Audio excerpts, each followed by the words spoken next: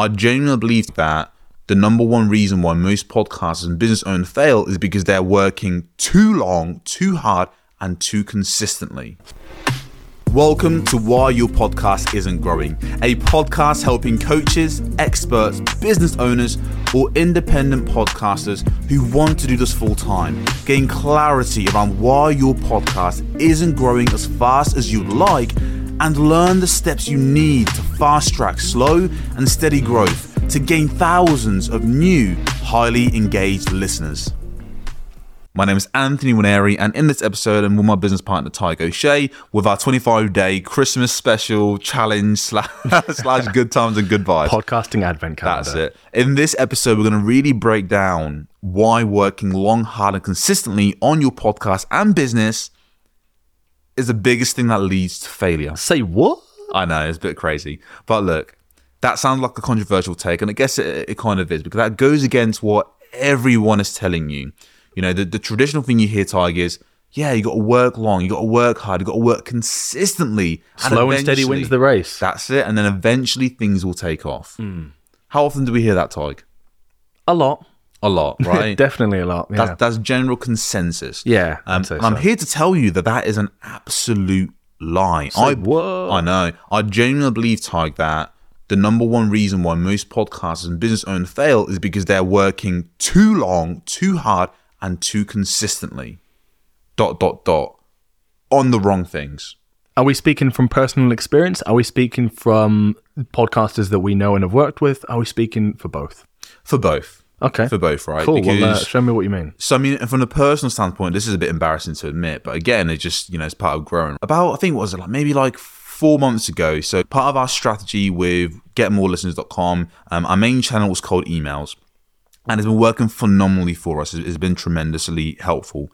And part of cold email is sending out tons and tons of follow-ups. Again, if you're a client, or if you're someone who's listening who's got one of our emails, you probably know what I'm talking about. If you know, you know. If you know, you know. We're pretty relentless, and that's just part of the game when it comes to cold emails. You got to follow up and follow up and follow up. And I kept on hearing this thing from everyone that it's all in the follow-ups. The sales are all in the follow-up. If you're a coach, if you're an expert, if you're a business professional, you've probably heard that before. It's all in the follow-up. So I thought it's all in the follow-up. And all I did was work long, hard, and consistently, working and following up with potential podcasters who I thought was a good fit for our program. And the first couple of weeks, things were well. We were getting good replies. People were engaging. And then things started to slow down. But I thought to myself, you know what? I need to keep following up with these podcasters regardless. And then 2 weeks went by and a month went by. And my workload had basically tripled. But my results were basically the same and actually declining. So it got me scratching my head thinking, what the hell is going on here? Like, I'm working harder than ever. I've been consistent. I'm doing all the right things. And it's still not working out. And for whatever reason, I thought to myself, you know what? I'm going to make these more personalized, my follow-ups. So I thought I had a bright idea. I'm going to check the podcast out a bit longer and give them a specific advice based on their last episode. Okay? So when I started doing this with the next lot of podcasters I was going to reach out to, I noticed that 3 out of 5 of the podcasts I was reaching out to all had inactive podcasts. Oof.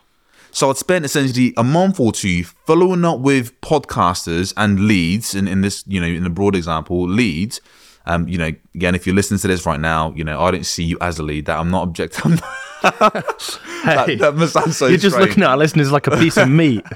But essentially, you guys know the gist, right? I was essentially working these leads, and within our pipeline that didn't have active shows. They literally were never gonna close. They were never gonna become a client. All because I believed in working long, hard, and consistently. That was a painful lesson that I had to learn. And I see so many podcasters who have got great shows, but they're working long, hard, and consistently on the wrong strategies. So what's the takeaway there from your story that you shared for our business? Would you say, it's good to work hard, of course, that's necessary, but you also have to work smart? Maybe look for feedback loops along the way? What are you suggesting? I think it's more about I should have noticed the fact that I was working long, hard, and consistently on the wrong things earlier. That shouldn't have taken me a month or two. It should have taken me 2 weeks. Because when something's working, when something's not. These are feedback loops, right? Yeah, so if I'm trying something for a while, and I'm just doing it falsely believing I have to just keep going, that's almost laziness. Like, I'm almost like, it is being lazy. I'm not trying to think about how do I solve this problem. I'm just delegating that. So for me, the biggest lesson there is like, if you're working long, hard, and consistently on something for over 2 to 3 weeks, and you're not seeing kind of the quote unquote kind of results, maybe look into that a bit further. How can I improve it? I wasn't thinking, how can I improve it? It took me a month, 2 months to start thinking, how can I improve this? You know? Yeah. And of course, it depends on what we're talking about here. That will depend on the time frame. I mean, the most common and broad way that podcasters do this, I would say, is releasing every week, maybe twice a week, maybe once every 2 weeks, releasing consistently and working long and hard and consistently, definitely consistently is the buzzword, on, just putting out great content. And the content most of the time is great. Yeah. Most podcasters do have an amazing voice. It is rare that we find clients that don't have all of our, most podcasts actually produce incredible content. Yeah, for sure. But you can work long and hard and consistently on putting out that content. But if you're misguided in the foundations of your podcast, who you're targeting, your USP, if your content is even in demand, if you have SEO, all these kind of things. But really, if you are going to be working long and hard and consistently on something, you want to make sure you're getting the most out of that, right? And sometimes it does just take a bit more reflection, a bit more kind of thinking critically, and yeah, really just checking in and thinking, is this working? Can I see a positive feedback loop? Or could I just potentially be on the hamster wheel and actually not know it because I can't see the wood for the trees? That's not always a natural thing to do when you're a business owner or a coach. And of course, the podcast is just one arm of your business, right? It is actually hard to always be able to zoom out like that. It is very hard. And you get so stuck in the nuts and bolts of having to run the podcast that you forget that, like, hey, strategizing and implementing new strategies are so important, and experimenting with that. Yeah. So that's why when we say, working long, hard, and consistently, it is not the number one thing that actually leads to failure. Because what happens is, when you're working long, hard, and consistently on all the supposedly right things, when we know it won't be the right thing if it's not growing as fast as you like. Yeah.